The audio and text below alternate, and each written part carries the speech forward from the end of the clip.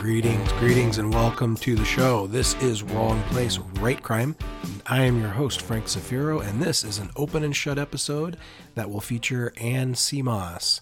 Now, Ann is a fellow Oregonian, and she has multiple series out. We're just going to be taking a look here at her Grace Gabbiano series, which takes place in a small town in Oregon, and a standalone romantic thriller called Here and Gone. But realistically, folks, depending on what kind of mystery you like, odds are pretty good you're going to find a title in her catalog that will fit the bill.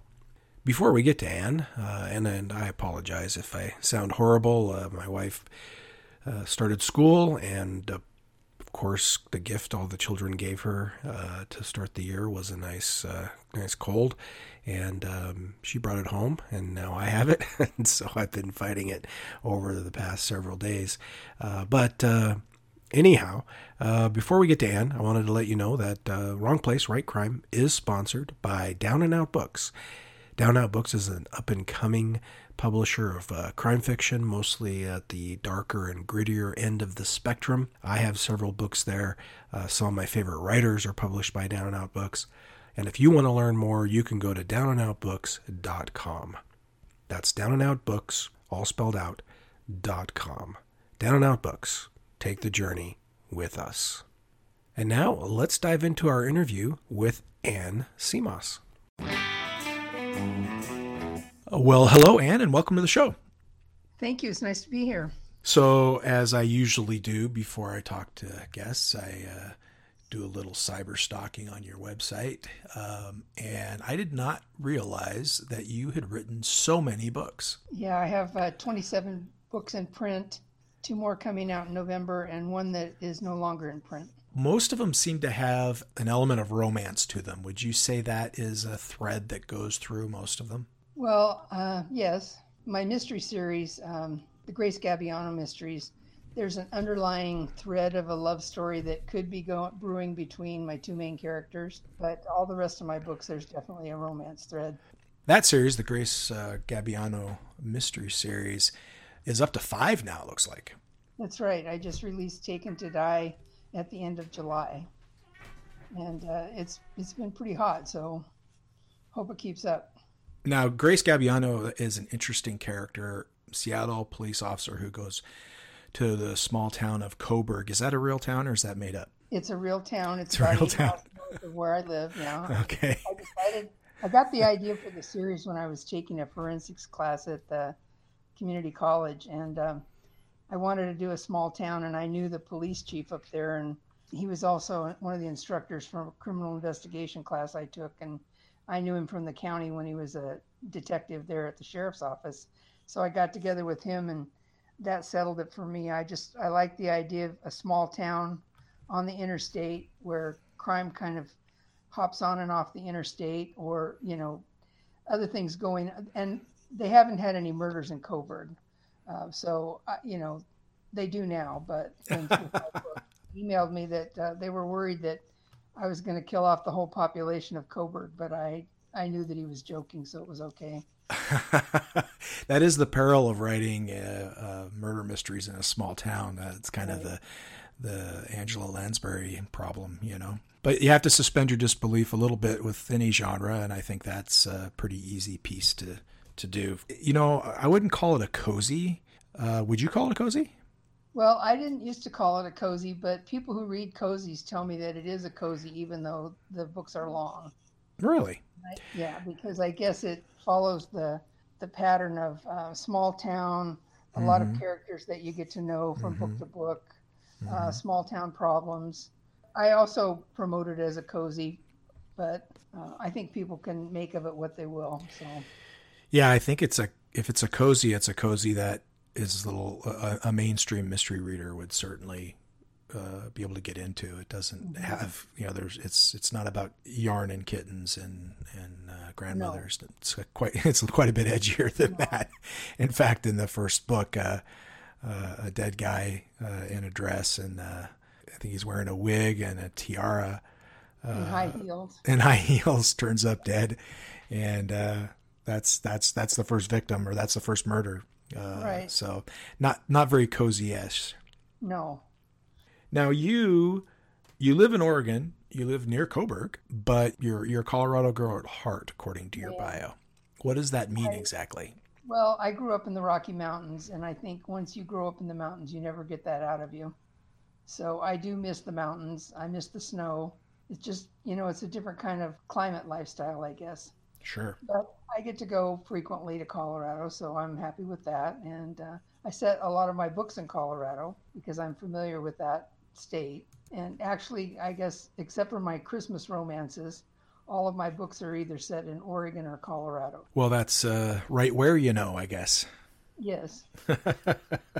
On the Grace Galbiano series, that most recent one, Taken to Die, number 5, that just came out in July of Right. 2019. The book that we're going to talk about most today, Here and Gone, is set at least partially in Colorado and came out last year. Right. That was released in May of 2018, and it's almost exclusively set in Colorado. I created a town. I created a county. I placed it somewhere up in the Rockies, kind of just south of Woodland Park, which is a town that I mention in the book, and actually use a couple of businesses, the Dinosaur Museum for one, and the Santa's North Pole for another. They figure heavily into the book, and it's a book that started out being a totally different book, but when I started writing it, it kind of morphed into something else, and so I ditched the title that I was going to use. I went the direction that I wanted to go with this book, and it's one of those books that just kept coming and coming and coming to me, and I wrote it fairly quickly. I think I wrote it in about 3 months before I sent it to my editor, and then she sent it back, and I worked on it some more, and it just kind of all came together. I'm not sure why that happens sometimes. Sometimes I agonize over things, sometimes I don't, but this book came together pretty easily for me, and it's a very intense book. I guess I'm not giving away a spoiler when I say there's a child abduction involved. Yeah, I don't think there's much of a spoiler in the initial premise, because by chapter 2, it's all out on the table. And I found it interesting that you have a protagonist whose husband fakes his own death and the death of their child and runs off with one of her friends. And if it weren't for just some bit of happenstance, she never would have found out about it. Right. When I was trying to figure out how to handle that, I did spend a couple of days thinking about what would be the best way for her to find out that he was still alive and that he had cheated on her and done something so horrific most people wouldn't even like to try and comprehend it. So, well, I don't think that while it was happenstance what occurred, it wasn't an unreasonable happenstance. We like to think this is such a huge world, but it's really not as big as we think it is, and it's getting smaller. Yeah, exactly. You bring Hannah, the main character, to this location, this fictional location in Colorado, and pretty quickly she meets the sheriff. Right, Noah. What was your intention by setting it in Colorado? Well, I wanted it to be something different than Hannah, a different locale than Hannah had ever lived in before. So that meant that I wasn't going to leave her in a coastal town because she's from San Diego. And I wasn't going to, I don't know. I thought that because I started out originally, this was going to be a Christmas book, and it does lead up to the weeks before Christmas, but Christmas became a secondary theme in the story. In fact, it was really far removed from the story. I thought that it lent itself to being a story that took place in the mountains. It worked out for me. I have a brother who lives in Woodland Park, and I know the area, and so I just thought that would be good because, and I've been to Estes Park, which I also bring into the story, so I just knew my way around that area, and it just seemed like the right locale for this story. It just seemed to work. Now, you know the area really well, but the main character, Hannah, does not. Was that difficult to write, about an area that you knew really well, to try to see it through the eyes of somebody who was not familiar? No, not really, because I think I still remember. I lived in Colorado for like the first 20 years of my life, then I moved away, and then I moved back again. So in essence, I was kind of relearning things because I'd been away for 7 or 8 years. Oh, And so, you remember what it's like when you have to go out and drive on a snowy road for the first time. She's created a new life for herself because she was so maligned in San Diego over the death of her husband and son. She was hounded by the police detective. Everything was just going wrong for her. So she's a woman she has more courage than she thinks she has when she makes this move. Mm-hmm. But when she gets to Fossil, she understands. She buys a new truck. She has a new house that she's hired her brother-in-law to go and take care of the refurbishing on it. She gets a dog. She's never had a dog before. So she's kind of a recluse, but she understands that, she's going to have to learn how to live in the mountains. She's never had snow before. So everything is really kind of new to her, but she's not afraid of it. After what she's been through, I think she realizes she can face anything. Before we go, I wanted to talk about something else. You are pretty active in a bunch of different organizations, or at least one that I know of. You host a Facebook page called Oregon Authors. When did you come up with that idea, and when did that go live? Oh gosh, I guess I thought about that about 2 years ago, and I looked at Facebook and I didn't see any page for Oregon Authors. So I said, well, why not? So I went ahead and created it, and then I sent out a bunch of invitations to people I knew who were authors, and we generally get, maybe 1 or 2 new people a month, but I know there's hundreds of more people out there who would qualify, and the only stipulation we have is that they have to be an author of a published book, and that could be either fiction or nonfiction. No poetry, just books.